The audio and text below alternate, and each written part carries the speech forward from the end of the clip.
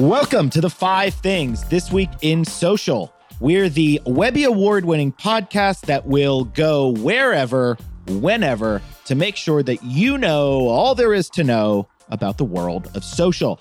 If you're a marketer, an advertiser, or a creator, then stay right here with us. Today on the pod, we are giving you something special.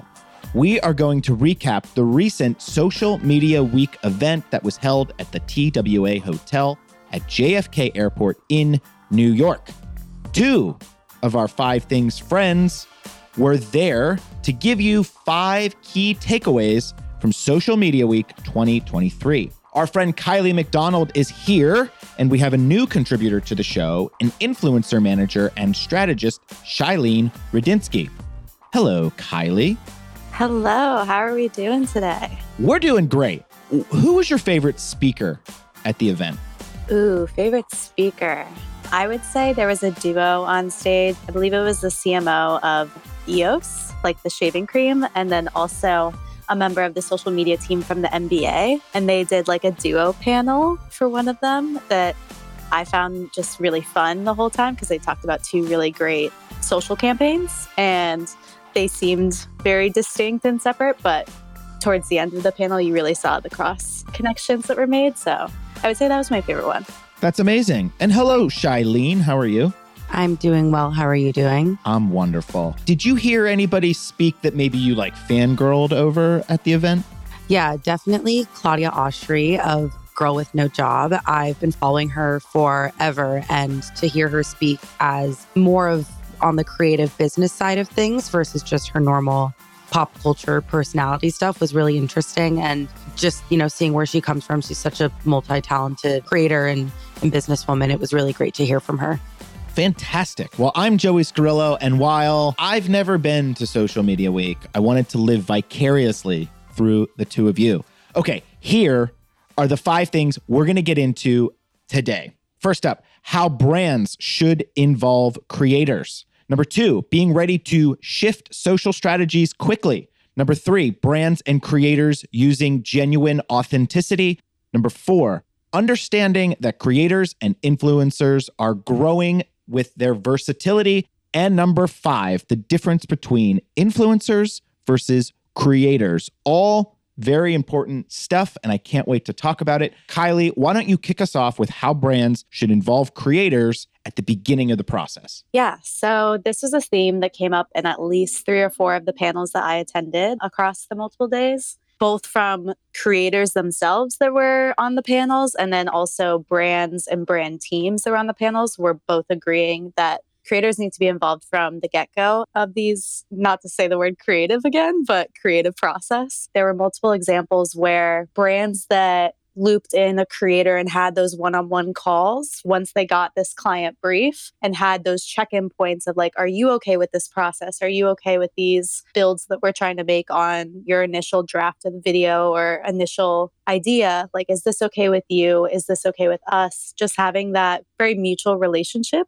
with creatives from the beginning of the process rather than just dropping in a brief on them at the very end of it and then expecting a perfect result. That was just the feedback we were hearing throughout the panels. And yeah, I mean, we fully agree with that between me and Shailene, but I'll let Shailene also speak on that point. Yeah, coming from an influencer standpoint, it's really hard to integrate influencer and a lot of those creative strategies later on in a process, a campaign process, so to speak. So it's really important to make sure that those are baked in very early on in the process, because there's been a few times that I think Kylie and I both have worked with some brands where they have a full campaign set up and then want to try to work influencers into it at the very end. And it's important to note that that kind of stuff needs to be worked in the very beginning, because it's easier to create a strategy around influencers that we think would fit a campaign versus trying to find very niche influencers for a very specific campaign if it hasn't been baked in before. So my background is in project management, so I feel like I have to ask this question, but when we're talking about actual timing, is there like a number of weeks or months? I know things move quickly, but like what are we talking about in terms of timing? I would say that for influencers specifically, they can work as quickly as you'd like them to, given that they want to work on that project and they're really passionate about it. Ideally, they do have maybe a month and a half, 2-month turnaround time to be able to, just get the logistics of contracting, briefing, creating the content, leaving room for edits and things like that. But, the process should start right when the project management team starts thinking about what that campaign or what that project is going to look like. Yeah, that's great. So the influencers are erring on the side of speed, knowing that brands are moving quickly. That's great. Good advice. All right, let's move on to our second thing today about brands that need to be ready and able to shift their social strategies quickly as new things, platforms, trends, as we talk about a lot on the show, as they emerge, how people are going to adapt. Charlene, why don't you tell us about it? Yeah, so I think we all saw in 2020 how brands probably had a really great social strategy in place for that year, and COVID throws a wrench in a lot of that. So being able to shift and being able to be good with change and brands understanding that social media is a very ever-changing landscape, and there's always new trends, there's new social platforms that emerge that brands need to get on. People need to build social strategies that are open to being adaptable and very easy to change. And I know Kylie has worked on some brands that have some quick change, so I'll let her talk to that as well. Yeah, from my own experience, but also I already mentioned this panel as being my favorite, but the NBA social team really spoke about the NBA playoffs last year and how they had this whole set in stone campaign ready to launch the NBA playoffs and when they would start speaking up more and more and when that would grow and like the cadence would get quicker and quicker. But at no point they had all these different props around the NBA playoffs that they hadn't really integrated into the strategy necessarily, but they were there and they were catching fans' attention. And specifically the NBA ball that was bedazzled, became this huge deal on social media that then shifted their whole strategy towards the end of the playoffs, which I found interesting. And that is the perfect example of this whole other campaign was set up around the NBA playoffs, and then it all had to adjust to this one viral moment that happened during the playoffs around a very seemingly minuscule thing, but resonated with the fans. And then the NBA team was able to adjust to that and listen to their fans. So I just found that to be a great takeaway from that panel that is on par for this theme. Charlene, what else do you have on that one? So something that we know, especially through TikTok, is how a lot of the time brands, the product that they think they should be pushing out is not the product that goes viral on TikTok. So being able to shift those strategies quickly and being able to support what's popular and what the general consumer public is really gravitating towards, I think is super important. I worked on a health brand a few years back where the focus for that year was going to be sunscreen, and then COVID hit and they started mass producing hand sanitizer and started pushing that out. And we shifted our entire social strategy to focus on that and how staying clean, and developed a hand soap and things like that from there. So it's really important to also see what your consumers are paying attention to be able to shift. Now, when those conversations happen, like that shift that you're describing, is that usually something that everybody sort of sees together, or is there one person who says, okay, we have to make this switch? And does that come from the client side or usually from the agency side? In my experience, it's come from the agency side, since we do usually have a community manager on our team that's monitoring those kinds of conversations happening on social. But I would say if it's a big enough shift that they're seeing with their audience, it's something that the brand is definitely interested in. Sometimes you do have to make a little bit of a case for it for your client or your brand to really understand it. But I would say most of the time it comes from the agency side. If it's coming from the brand side, it's usually something that they can see internally that we can't, maybe sales or things like that. But anything on the social side would come from the agency. Yeah, that's really awesome. All right, well, let's move on to our third takeaway today. Kylie, tell us about brands and creators creating genuine authenticity. We talk a lot about this word. And so what was said about authenticity at Social Media Week? Authenticity was definitely a buzzword of the panels, to say the least.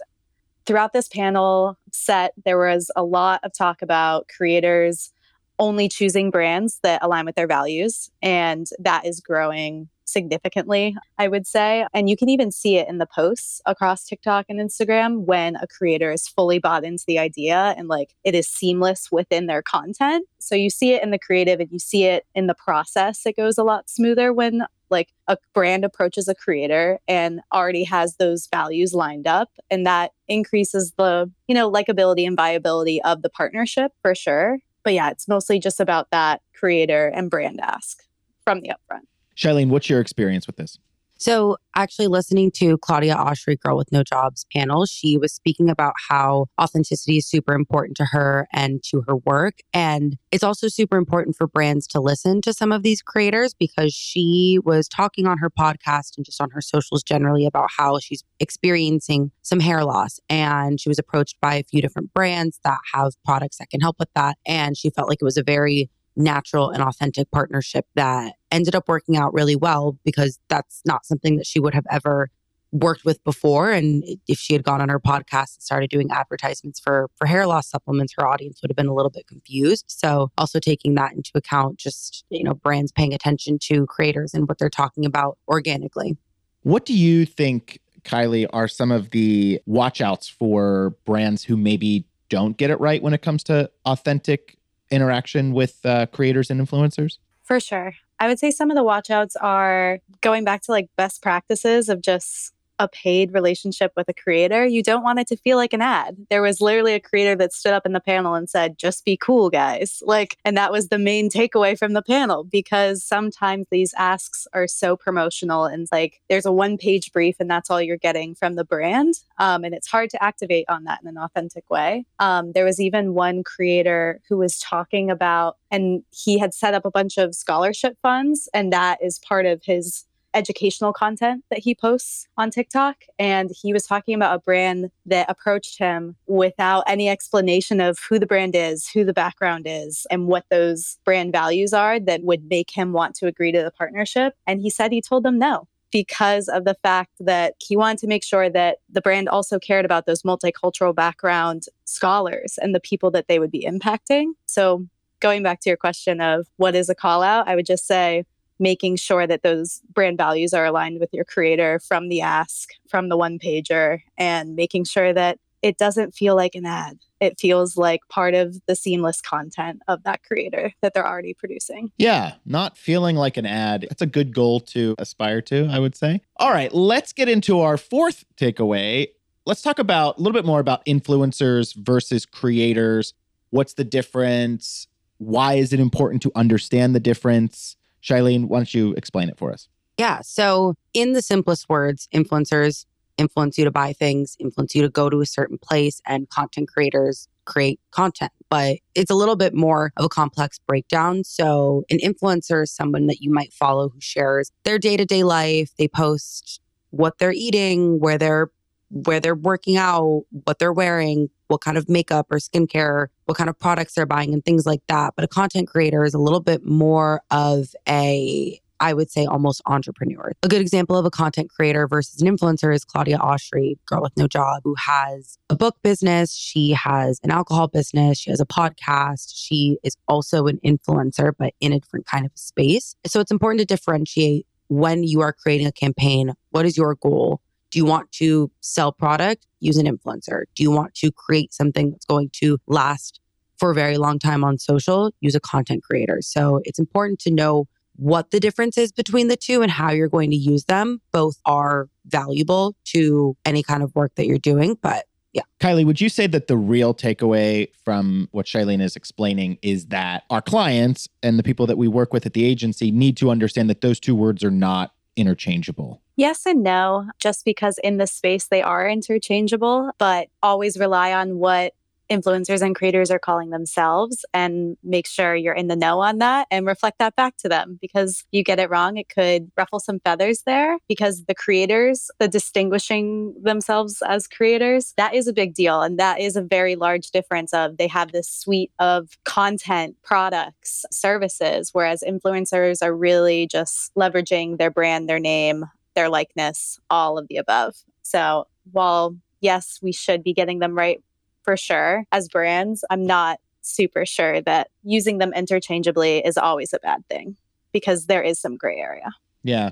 Shailene, is there any other detail you'd want to give on that? Yeah, like Kylie said, just really focusing on what those influencers or creators are calling themselves. I would say in the past 2 years or so, there's been a really big kind of shift in influencers building a brand for themselves and creating longevity in the space, just because things on TikTok and things on Instagram, they go so quickly and you can have a very quick rise to fame and have a very quick fall as well. So building that longevity for people that we might just consider influencers because they are sharing that day-to-day life, we might not know what's going on behind the scenes. So really being sure to pay attention to what they dress themselves as, if they have a preference. And yeah, we don't want to offend anybody. We don't want to call somebody an influencer if they're a creator, or a creator if they're an influencer. I think that's like step one, get the person's title right?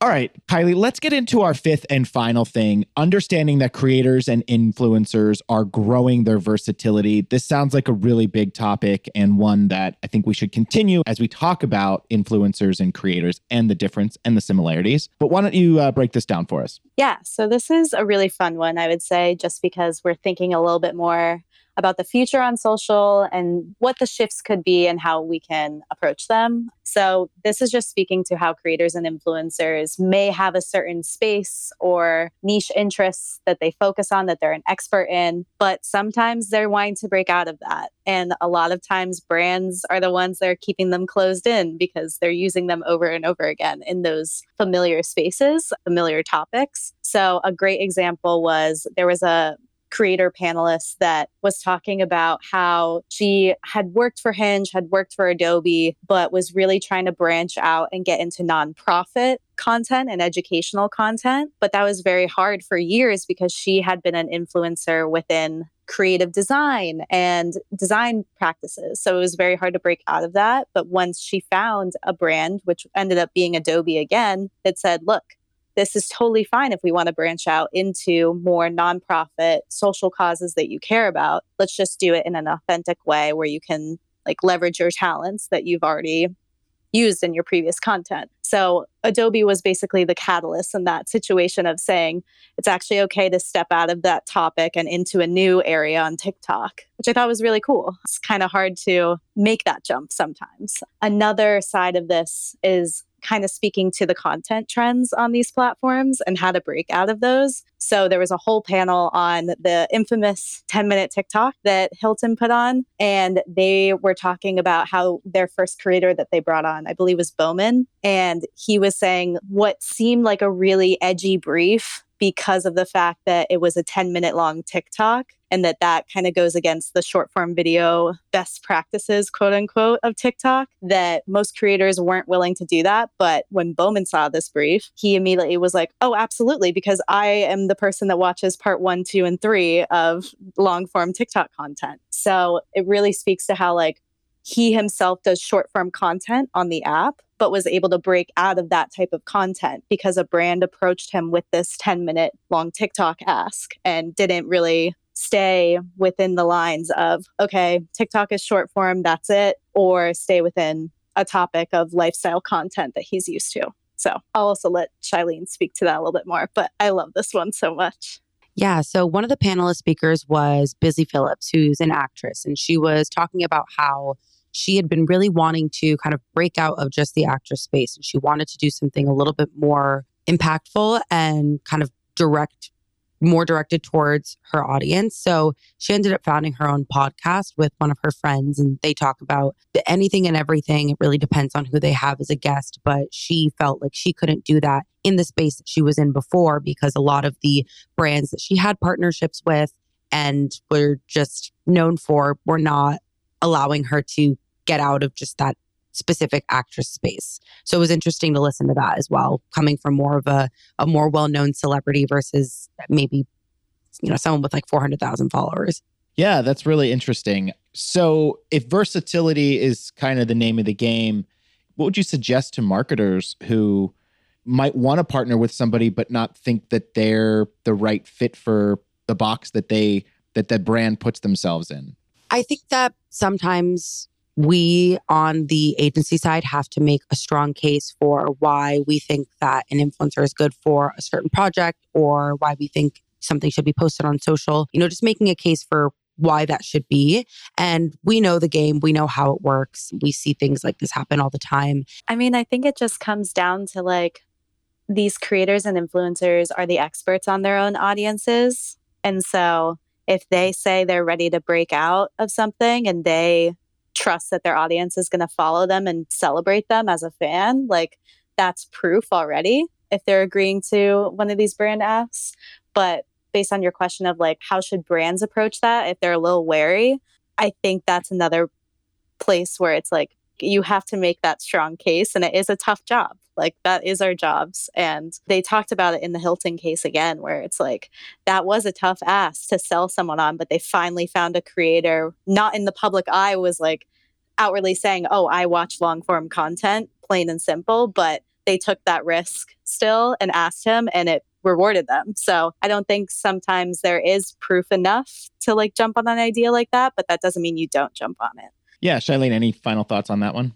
Yeah, I think to what Kylie was saying, taking that risk and hoping that influencers jump onto that. But I think also paying attention to what the general public is responding to on social platforms. And if there's a creator that maybe we wouldn't normally think would be good for a campaign like this, but, audiences are really responding to whoever that influencer or creator is. And really, I think that if brands pay attention to who the general public is really kind of gravitating towards on social, that it really pays off in the long run, because they know how to speak to their audience. Like Kylie said, they know their audience better than anyone else. And if they have the freedom to market it the way that they think would respond well, then that's always a win-win for the influencer and for the brand. Yeah, excellent. Awesome. Well, thank you both so much for your breakdown and analysis of the 2023 Social Media Week. Any final thoughts on the event? Would you participate again next year? I think I definitely would. Like, I heard about some really fun stuff that's coming up in the next coming months. I heard about a lot of stuff with NIL and creators participating in NFL commentary in the coming months, which I'm super stoked for. And I wouldn't have been ready for that if I hadn't attended these panels. So I think it was definitely fruitful and really fun experience. Yeah.